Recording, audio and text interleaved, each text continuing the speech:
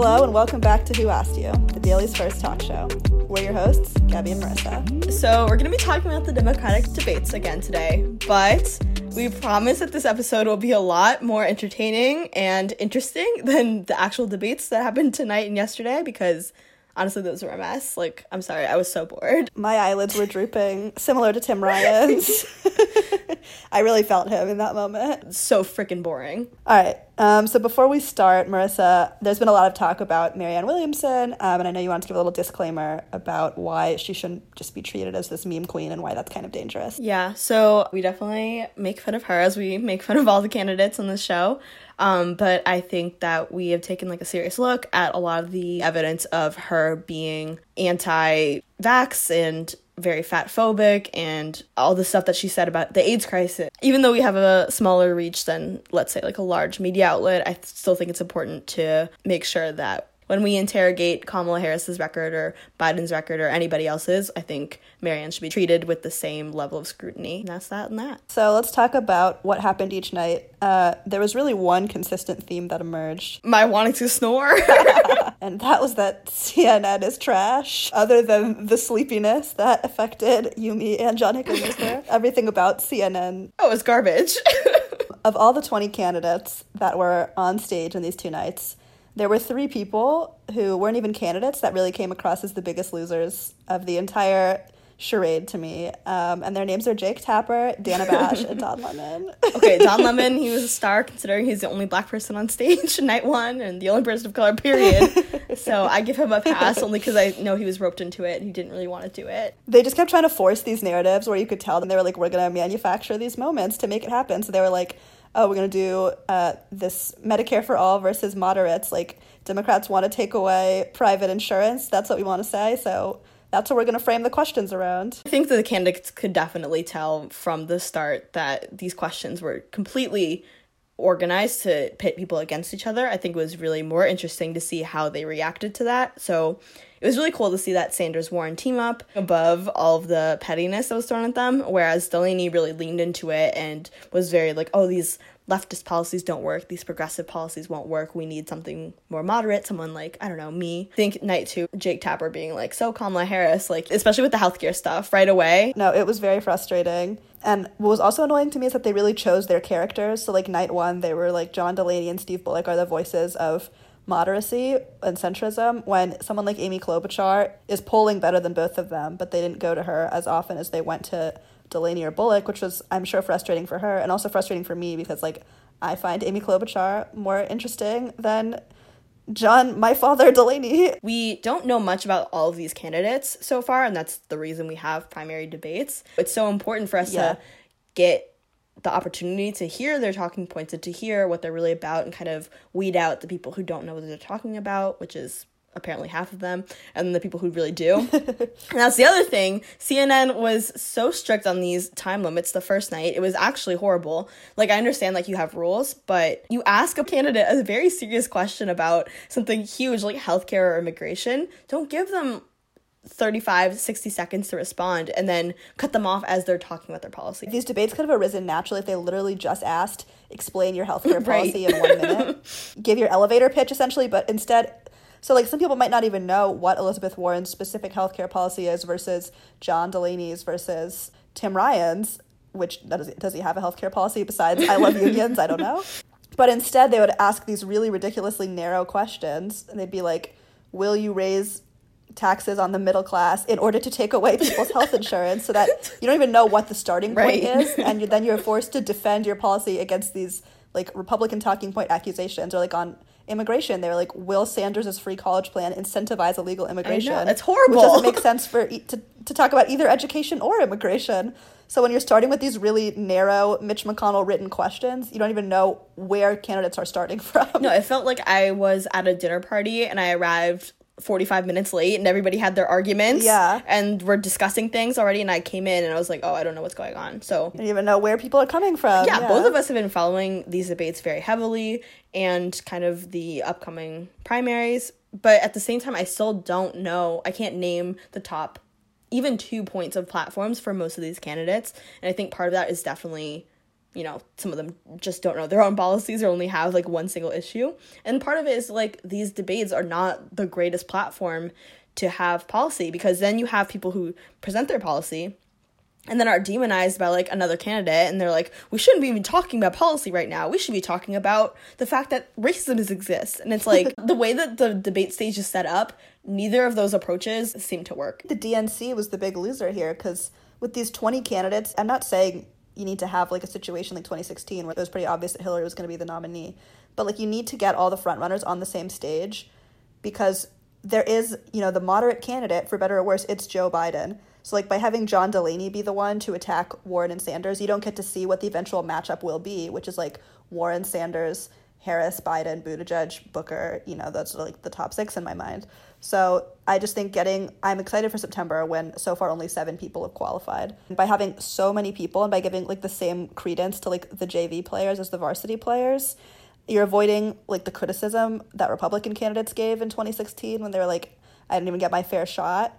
But it also means that, like, you're not getting the matchups that actually will define the primary. You're just getting these people have to fill in these lanes of moderate or progressive or whatever when they're not going to be near the ticket at the end of the day. And I think it's definitely important for progressive and centrists to be challenged on their views and to be forced to deliver. I really don't come out of this a more informed voter. I come out of this like, what just happened? And it's tough for voters, because if moderates make a good case, like if people agreed with what John Delaney and Steve Bullock were saying on Tuesday night, then those votes are probably going to go to Biden. And if people disagreed with what Biden was saying, those votes maybe go to Harris, maybe go to Warren or Sanders, whatever, but they're not going to these minor candidates.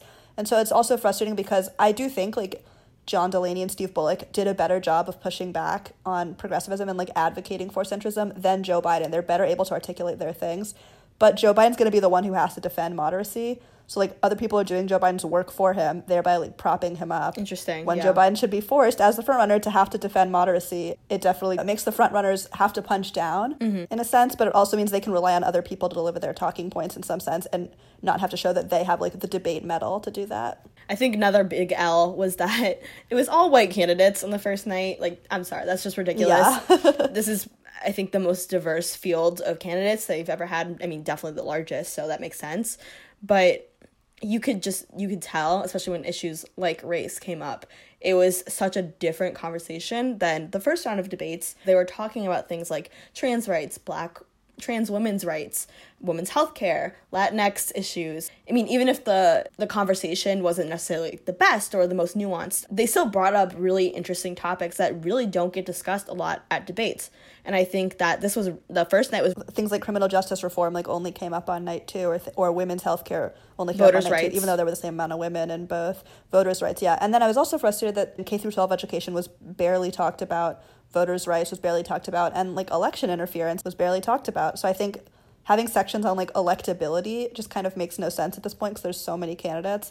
It's hard to say, oh, I'm the one to take the fight to President Trump, because like there's not enough to go off of there. But there's so many more issues that could have been given time that just weren't. Yeah. And I think having like the really heavy hitters and champions of this more inclusive field, like Gillibrand, Booker, Castro, that was helpful for me as a voter, because those are things I care about. I care about what the candidates have to say about Black people and about Latinx people and about Asian people and about women. And so if I'm not even given the opportunity to hear what a candidate has to say, and then when even people like Pete Buttigieg, who again is resonating with 0% of Black voters at the moment. Hey, the racial divide. It lived within him. I'm sorry. Okay. There's no racist bones in there, but you know what it is? The racial divide. There's a lot of fractures going on in there. Even him, I wasn't able to really hear his policy being discussed, because he said Douglas Platt, and then CNN was like, you're done, shut up, like moving on, you know. And so it was just really frustrating. Was when Pete was like, I like don't like the way these questions are being asked, and Dana Bash was like, what we're not gonna do is that. All right, let's talk about this cluster that went on with healthcare. Whew. I thought it was articulated more clearly on the first night. The second night, it was just like Biden and Harris talking about their plans. Neither of them seemed really sure what their plans even were. Biden kept like saying your plan is going to cost. When he was talking about other people's plans cost, he like kept alternating between like number of zeros. He'd be like, "This is yes, $3 trillion. I noticed that too. 300 billion." I was like, "Okay, which is it?" This is 30303. Oh my, we cracked the code. We cracked the code, Gabby. Oh, man, my that's what God. he's talking about. It was a cipher. He's trying to explain how much people's healthcare plans are going to cost. So candidates who are more progressive, like Warren Sanders and de Blasio, I guess, if he counts, are for this idea of Medicare for all, which is the idea of adding everyone onto existing public insurance Medicare, which is currently only for people over 65, and doing away with private insurance based on the idea that it's this for-profit entity that puts market forces on what should be a basic human right. Meanwhile, a lot of the moderates were saying that public insurance is great and there should be some form of that. I think all of them agreed on that. But a lot of them were saying, people like Delaney or Tim Ryan were saying that you should be able to keep your private insurance if you like it. Their main argument is that people like their private insurance and that the government shouldn't be allowed to take that from them. Yeah, I liked Warren's point that, like, we're the Democrats. It's the Republicans that are trying to take away healthcare. Right. And also it should be said that, like, people like Delaney brought up that, like, currently some doctors won't take Medicare because rates are cheaper than what private insurance pays. And so, like, he's saying if everybody pays at Medicare rates, hospitals would have to shut down because they won't make enough money, which is, like, it's more complicated than that, but, like, it's a somewhat valid point. Also, if everyone in this country was insured, more people would go to the hospital, more people would go to doctors because it's not an insane amount of paperwork and money and debt that you have to go into to go to the hospital. Like, you should be able to walk into the ER, walk into your doctor's office and say, oh, something's wrong with me, or even get a physical without having to rearrange your entire finances. And that's the case for so many people in this country. It's really annoying for me to listen to people say, oh, but, like, people like their like, no one likes their private insurance unless you're super rich. Because that's what's frustrating to me, because even the best insurance plans, nobody's like, my insurance is excellent. Nobody's like, oh my God, Blue Cross Blue Shield, like, my ride or die, Kaiser Permanente, like, would take a bullet for my insurance agent. Like, nobody's feeling that way. The only people who love their insurance are the top 1-2% of the country because it's better than someone else's. That's the only reason that insurance works as a scam. And so I think the idea behind Medicare for all is, in order for it to truly be the same quality of care, you have to get rid of private insurance, because as long as there is private insurance, then there's going to be a difference in quality of care because some doctors won't take Medicare. Obviously, you can mandate that. People like Castro are like, anybody can buy into Medicare is what I want, and then eventually private insurance kind of gets phased out. But the big thing there is when you're negotiating that healthcare deal, private insurers don't get to negotiate the deal. They don't get to lobby, whatever, because obviously they're lobbying in their own interest. Politically, I think Warren and Sanders kind of, on the first night especially, the second night I think the healthcare debate was pretty muddled and, like, policy in detail was muddled. But I think Warren and Sanders came away as the winners. They had more sort of highlight reel moments. If you're a moderate and you're interested in this debate, I think Delaney and co. definitely made some interesting points.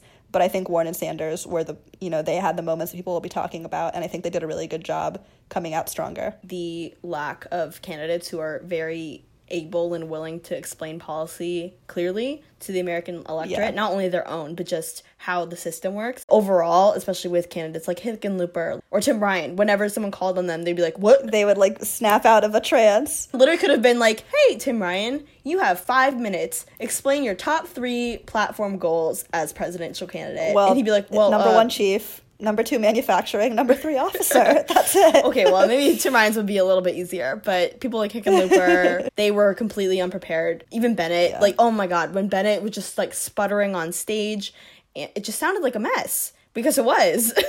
No, yeah, a lot of them, like, the camera would pan to them, they ask them a question, and they'd look like Raven when she comes out of having a vision. True. Like, she's like, well, they're probably envisioning the end of the debates. I was there too.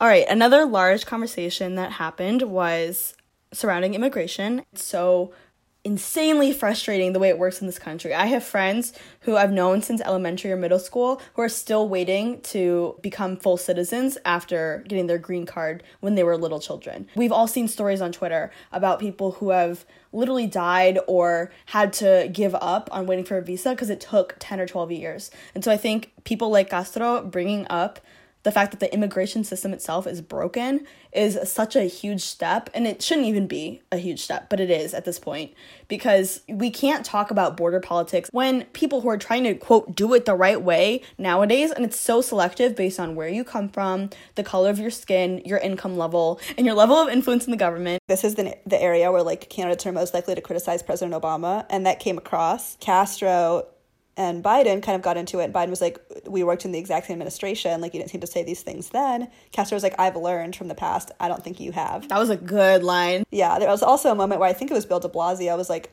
what kind of conversations were you having, Biden, in the Obama administration? And Biden was like, well, it was off the record, essentially. It was like what he said, which is like, dude, this is public service. This isn't journalism.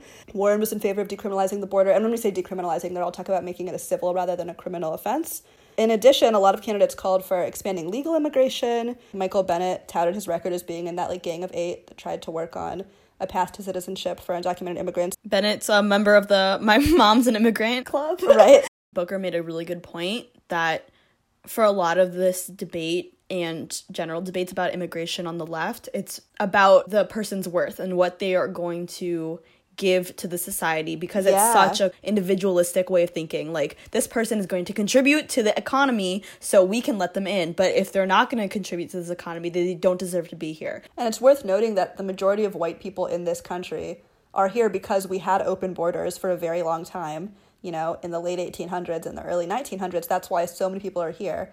You know, the difference is that it was decriminalized in that sense for white people. It was white people coming over. Now you can put the face of, oh, it's a Latinx person, it's someone coming from Central America. Or, you know, back in the day, people from China were not allowed in, whereas, you know, white people from Europe were. With the Chinese Exclusion Act, that being repealed because they wanted more cheap labor to happen, and so they try to exclude other groups from coming in. Italians and Irish people being considered white and Jews becoming white as well through this process because they wanted to hit that set of groups against black people and against brown people in this country. It's such a liberal talking point too, which frustrates me to no end. Like, oh, we should be accepting these immigrants. They're the only ones who are going to farm our fields. People shouldn't have to move to this country to get a job and prove their worth to us. Race is tied to immigration a lot, and they kind of separated out race as an issue. You know that because they asked Castro the question every time. Oh my God. They had Don Lemon ask Castro about immigration, and I was like, okay. And then Don Lemon had to ask the race question when he was on the first night, when he was the only black person on the whole stage. I was like, Good old Don. I love CNN so much. So anyway, Biden and his racist bag of bones really didn't handle this super well. Also, I love anatomy lessons. May I note that during the national anthem, Biden did not cover his non-racist heart, but instead he was covering his lower rib cage, aka he was trying to stop the racism from leaking out of his bone structure. Yeah, well, he knows it's not in his bones, so it must be in his like muscles or something. Yet it splayed itself all over the stage tonight. The biggest debate prediction by far was this whole, oh my gosh, it's going to be Kamala Harris and Cory Booker versus Joe Biden. And I think part of that did play out. Again, very manufactured by CNN. What were your thoughts on this? Harris is a little shaky because her own past as a prosecutor, especially in like prosecuting marijuana offenses, which like disproportionately affect people of color, that really came up a lot. So she was rendered a little less effective, and she seemed to me a little less energized. Cory Booker, I think, really was able to hammer home on Biden, on race and on other issues. You know, like when Biden said, you did X in Newark, and Cory Booker said, do you really want to compare pasts? I said, ooh. I was like, Cory, you tell him. He said, look, the crime bill that you wrote, it's not about the past. It's about the present, because there's so many people in jails who are not being rehabilitated, and like we have a whole recidivism problem and XYZ because of this thing that you touted, and you used tough on crime politics to get elected, and it affects people now that it's not popular. You know, you've changed your ways. A lot of times Biden, and especially in issues on race, he seemed like unable to meet the other person's eyes when they were like talking about him in a negative way. He would seem not surprised, but just like horrified by the indignity that anybody would like deign to come after him. Because he was vice president under a black president. That means he could not possibly be racist. And that was another great one for Cory Booker when he said, you can't claim Barack Obama when it's convenient and not when it's not. I just think it's interesting kind of considering how race will play out in a larger sense with the total electorate, which I think was Booker who pointed out that black women are some of the most, if not the most engaged voter demographic in the country, and they consistently show out voters, for Democratic candidates. They had the highest percentage of voting for Democratic policies and candidates in past elections, especially recently, and they always show up for the Democratic Party, and the same could really not be said for a large majority of not only white people, but other people of color. Well, we know you guys and your sins. It's fine. Listen, when Kirsten Gillibrand invites me to the Zoom call where white women will debate who we will be supporting and what annoyingness we'll be getting up to this year, I'll let you know how it goes. I don't want to know, honestly. Yeah, so no more debates till September, thank God. Whew, we need a break. For the next debate, you have to have a certain number of individual donors, and you have to have reached at least 2% in 4 credible national polls. So, like, the candidates that have qualified so far are Harris, Biden, Sanders, Warren, Booker, Beto, and Buttigieg. So we'll see how many come through now, but I just really hope candidates take a long, hard look in the mirror, see what this campaign is doing to them health-wise, and that they need Medicare for all to be able to afford some care. Tim Ryan needs to look in the mirror and be scared by his own eye bags. Yeah, if Tim Ryan looked in the mirror and, like, said Tim Ryan 3 times, the ghost of the United Auto Workers would pop up. Okay, well, speaking of Ryan, let's talk about losers from the past 2 debates, especially out of the more conservative people. I think Delaney came out maybe the best because he had the most speaking time by far, but people like Ryan, yeah, Ryan's just, I was like, Ryan, shut up, like, literally go home. There's not even anything to say at this point.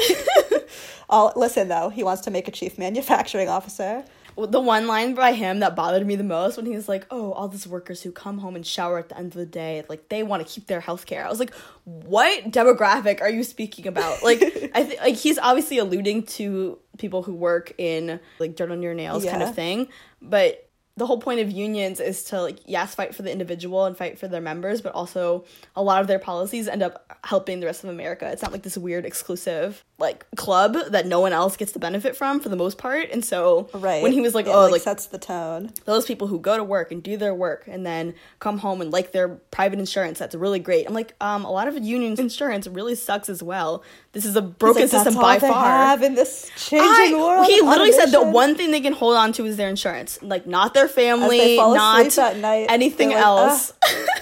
There was so much speaking to, like, divides and division. Like, you know, they're like, we need to heal the racial divides, we need to heal the partisan divides. Like, I don't think the divides of, like, time of day you shower. Who else was a loser? CNN. But we've already been specifically Jake Tapper was the biggest loser on the stage by far. Beto was better than last time. He had more conviction. He didn't look as sleepy, but he disappeared too often. I think he would be in the medium category for me. I don't think he completely lost. He had some good sound bites. Yeah, that's true. But he definitely did not do as well. I don't see his polls skyrocketing after this debate.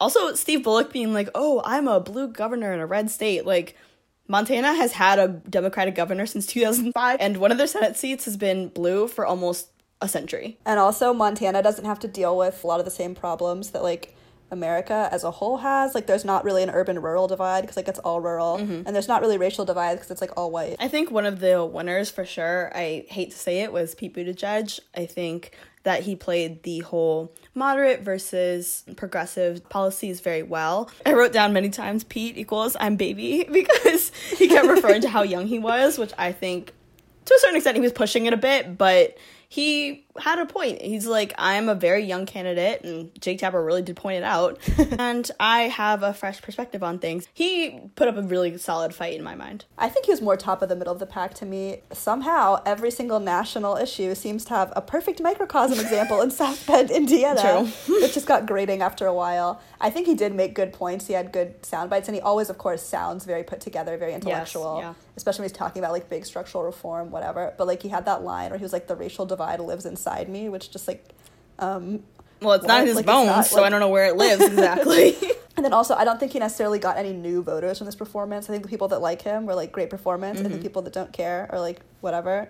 And then I think black supporters, which is where he really needs to make some sort of headway, I just don't think he is. And I think he had a question on race that I didn't think he had, like, a super strong answer on. To be fair, I think he started to talk about the Douglas plan, but even that, like, talking about policy may not be enough in this arena, especially for him when he was literally polling at 0% with black voters, saying the racial divide lives within me and South Bend is a perfect example of America. Like, that doesn't apply to most black voters in this country. I think the big winner was Sanders and, to a greater extent, Elizabeth Warren. I think they really dominated the first night in terms of getting A, viral moments, but B, I think they worked together really well. Sanders sort of used his, like, old man on his stump thing of, like, talking big picture, the millionaires and the billionaires, and Warren's ability to weave in anecdotes and, like, this sort of academic perspective, but then also, like, speak to people. She just distills policy into these 1-minute long explanations that make so much sense. and that are so appealing. And then Sanders comes in with like the big picture. I think they defended progressivism really well. And then I think in night 2, it really showed that there were no strong policy defenders who were super capable of explaining policy in a way that really translated. People like Michael Bennett are literally stuttering over their own words, not making any sense, looking completely lost when anyone calls on him. Like, that was just, like, it was very sad to see. Because, again, like, maybe not everyone's the strongest at policy, but that really showcases when people just do not know what they're talking about, like Bennett. I thought Delaney and Bullock as moderate foils were effective, and then I thought Sanders and Warren as progressives were super effective. And on night 2, people were great at like explaining their personalities and having that come across, and like whatever, taking on Donald Trump, whatever that means. But like the ability to translate policy into something that gets people excited, and that was Warren's whole point. Let's nominate a change maker. Let's nominate someone who makes us excited. When Democrats know what they want and they have somebody who has a vision and can communicate it, that was her point. That's when Democrats succeed. And I think her presence was great in night 1, and it was obviously lacking in night 2. And I think overall she won this Tuesday, Wednesday.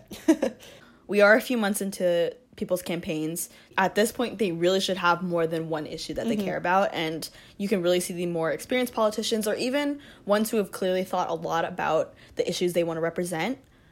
You can see that in the way they explain their policies and in the way they talk about things. But when people like Tulsi Gabbard, who do not have more talking points than being a soldier. T is like for Pete, troops. for instance, he was also a soldier.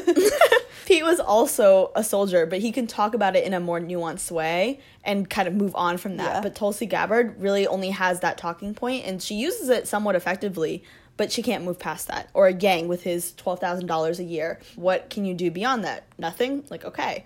Or when people are literally forced to explain their own policies and they can't even do that. Like Bennett or Hickenlooper, when they're put on the spot and they're just like, I don't know. And a lot of times people who have been in Congress for a really long time just, you know, will name sections of code or bills or whatever, and it doesn't come across as well. I think that's what Klobuchar falls into sometimes, or Gillibrand. Yeah. But Warren is able to so effectively not just be like, well, I worked on X law and Y law and Z bill. She's like, I have fought the big banks. And she uses this language of like fighting and taking the fight to these common enemies.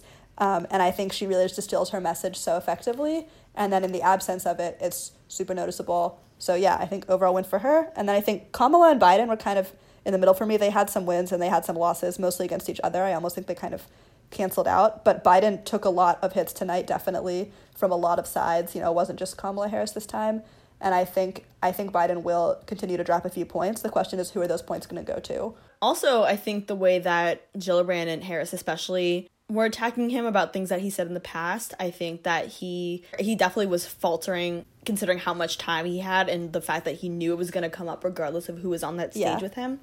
But at the same time, when Gillibrand was constantly pushing, like, oh, you wrote this op-ed, it just came off as desperate. Yeah, he was really ready for that. And Kamala Harris, and the same thing, when she was pushing him on this one policy he had, that worked in debate 1 because it was completely unprepared for that. But because he was maybe thinking about it a little bit more, it just came off as her being desperate. Whenever she would get attacked, she would say, that's simply not true, or like, that's false.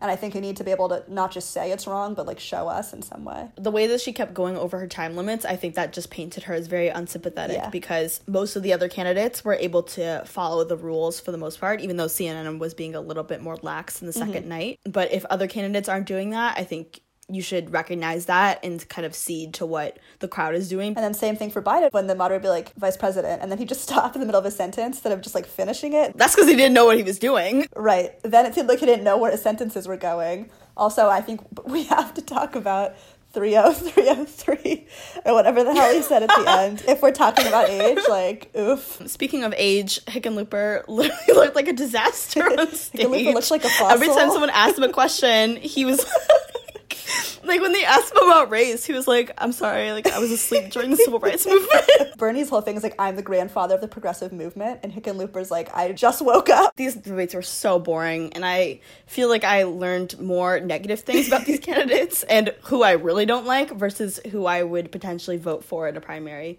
These moderates that were kind of punching above their weight class, or these lower tier candidates attacking people, if Biden or Harris loses some polling, is that going to go to, like, Warren and Sanders? Is that going to go to Booker and Beto and Pete and Castro? Or is that going to go to, like, Delaney and, like, dare I say, Hickenlooper? Like, obviously it's not going to go to Hickenlooper. Like, let's be real. It's not going to go to Hickenlooper. I'm sorry, I haven't brought that energy into this world. That's what I'll be looking for in the weeks to come. Normally we have a something fun section, but alas, these debates literally sucked the life force out of us and we're not feeling very fun right now. But don't worry, because definitely a lot of new segments coming along. Stay tuned for that. Nobody asked us, but here we are.